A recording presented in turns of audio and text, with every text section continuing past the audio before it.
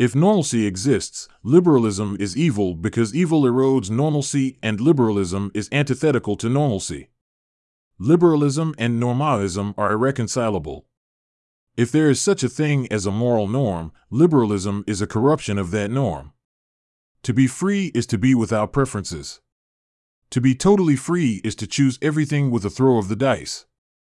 Were we free of all preferences, how would we choose a mate or a drink? The most perverse and unlikely thing in a free world is a justice system. It is the one thing that could not exist without a sense of normalcy. But this offends liberals because justice for a liberal is being free to exercise whatever choice one wishes to make. Transgender theorists want normalcy to mean a transgender person is treated as the sex they identify as. Liberal justice is a cis man who is willing to marry a sexual male who identifies as female because the gender identity corresponds to the cis person's sexual preference for a mate. Cis persons, in other words, ought not be constrained by their cis normative preferences. This does make sense. How is one even a cis male if one does not reject transgender females? But a people seeking to divorce themselves from objective standards are free in a sense normal will never be. Deviancy means assisted suicide becomes healthcare and executioners are healthcare providers dedicated to giving patients more treatment options. If normalcy is attached to gender or intersectional identity, the desire of an individual is to be a perfect model of one's group. A Jew to be Jewish becomes a stereotypical Jew. A gay seeks to exhibit the quality of gayness to its limit. But a person's normalcy is not tied to our physical appearance, other than in the limited sense of being physically normal. But if our identity does not rest in a group identity, is humanity just individual identities? Where is the commonality that defines the norm? A norm is not just the average incidence of a factor.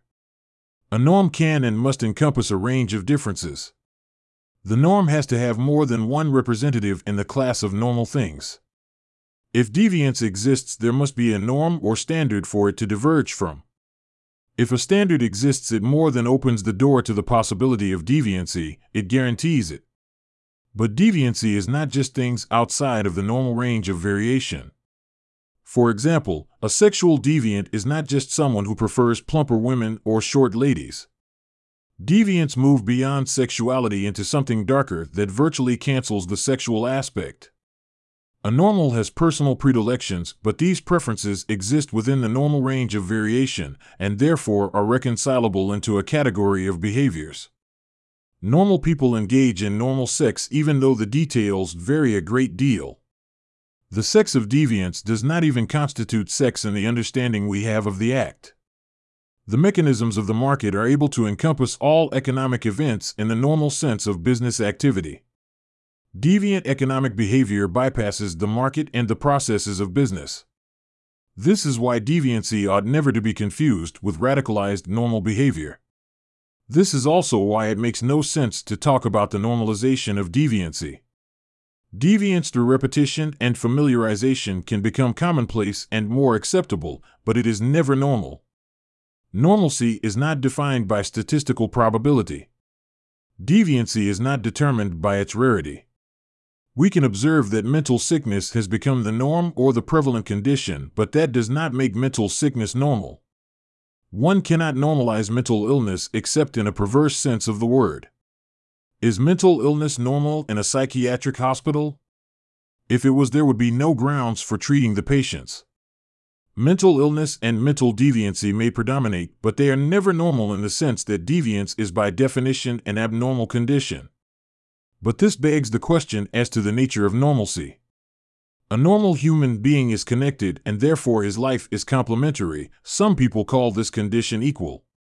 It means he or she has the same value as those he or she is connected to. Normal people are not outside of the class of things called normal persons. If one is the same nature or substance as the others in his class, he is a member of that class. This is normal. Conservatives, of course, seek to maintain, preserve, and embrace normalcy, though they do not always do this systematically or with much effect. Normology is the study of normality. Normologists recognize three types of classes of persons. The one type is subnormal or dependent on those who ought to be compatriots. This class is parasitic, and its members retarded in development. Their deviancy depends largely on their ability to expropriate resources from normal human beings. Their deviancy is often the means by which they are able to justify or legitimize their expropriations. The second class of persons are entropic. There is not enough energy in the system to create parasites or complementary divisions of labor. Members are mostly independent and self-reliant, but they have a limited capacity to help each other.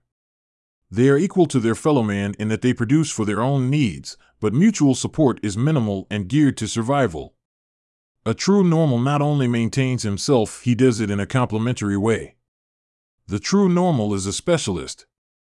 It is not normal to be modular or a duplicate of all other members of one's class of things. But it is not normal to be unrelated to all classes of things.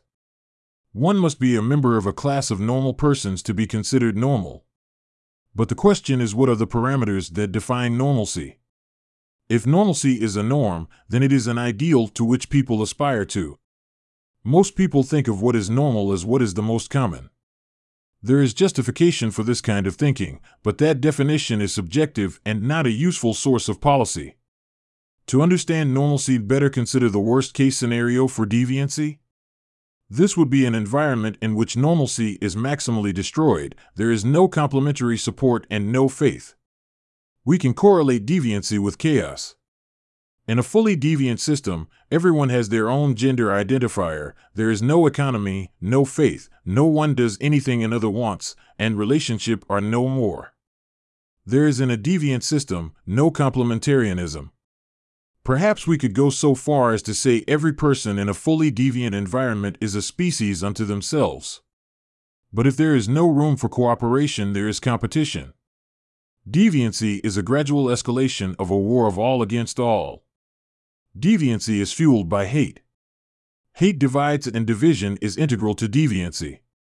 The deviant is more focused on dividing from others than anything else. The ideology of freedom often serves as an excuse for division and a curtain behind which hate can grow. What is normal is what unites.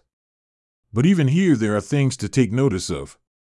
Two identical units would have a difficult time complementing each other. This is a seeming paradox of the normalization process. Equality is not homogeneity. A weightlifter and sprinter are not made equal by becoming swimmers. Nor would such a move produce normal athletes. Normality must start with the intrinsic uniqueness of all things. It is not a uniqueness that correlates with deviancy, however. The uniqueness is complementary, not divisive. But there has to be faith as the key to bringing complementary abilities together. Normalcy creates unity and cooperation because there is an inherent compatibility between normal degrees of variance. Normalcy contains a level of difference needed for a true relationship, which is why there is sexual dimorphism. Normalcy is ontological in that it is driven by vision, not by past events. Deviancy is a shift in focus from ontology to causality. A normal strives towards, whereas deviants flee from. Deviants are victims of a traumatic past. What we have to do, however, is to cease seeing normal as a physical configuration or set of physical norms. Normalcy as it pertains to humanity is more about epistemology than physicality. What is normal is a way of thinking about truth, reality, and each other. A normal human being is a social human being. One cannot be human unless one is normal, and to be normal one has to create normalcy with other humans. Normalcy is established through agreement, through common assent. Normalcy requires coherency to be achieved. A normal economy can reconcile its accounts. If my work is subsidized or my costs are being paid for by society and future generations, reconciliation is not possible.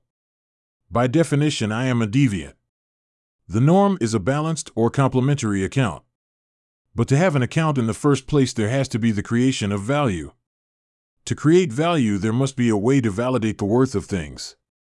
This is the market. The market requires the equal participation of all persons to be fully operational.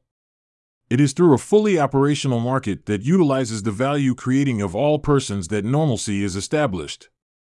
It is by the individual's participation in a market that coherency is determined. Deviancy is individuality for its own sake, whereas normalcy is individuality for the sake of others. This is complementarianism, which means being something unique so as to produce something valued by others in a way that makes them useful and increases the complementary coefficient of the system one is in. The complementary coefficient is a measure of normalcy defined by the reconcilable economic activity of a community. In economic terms, the complementary coefficient correlates with the level of economic activity occurring in the market per person per unit of time compared to a base year. In a very real sense, normalcy exists as economic progress is evidence. By evidence is meant as measured by means of proper accounting practices. Deviants do not create progress, nor are they an engine of economic development.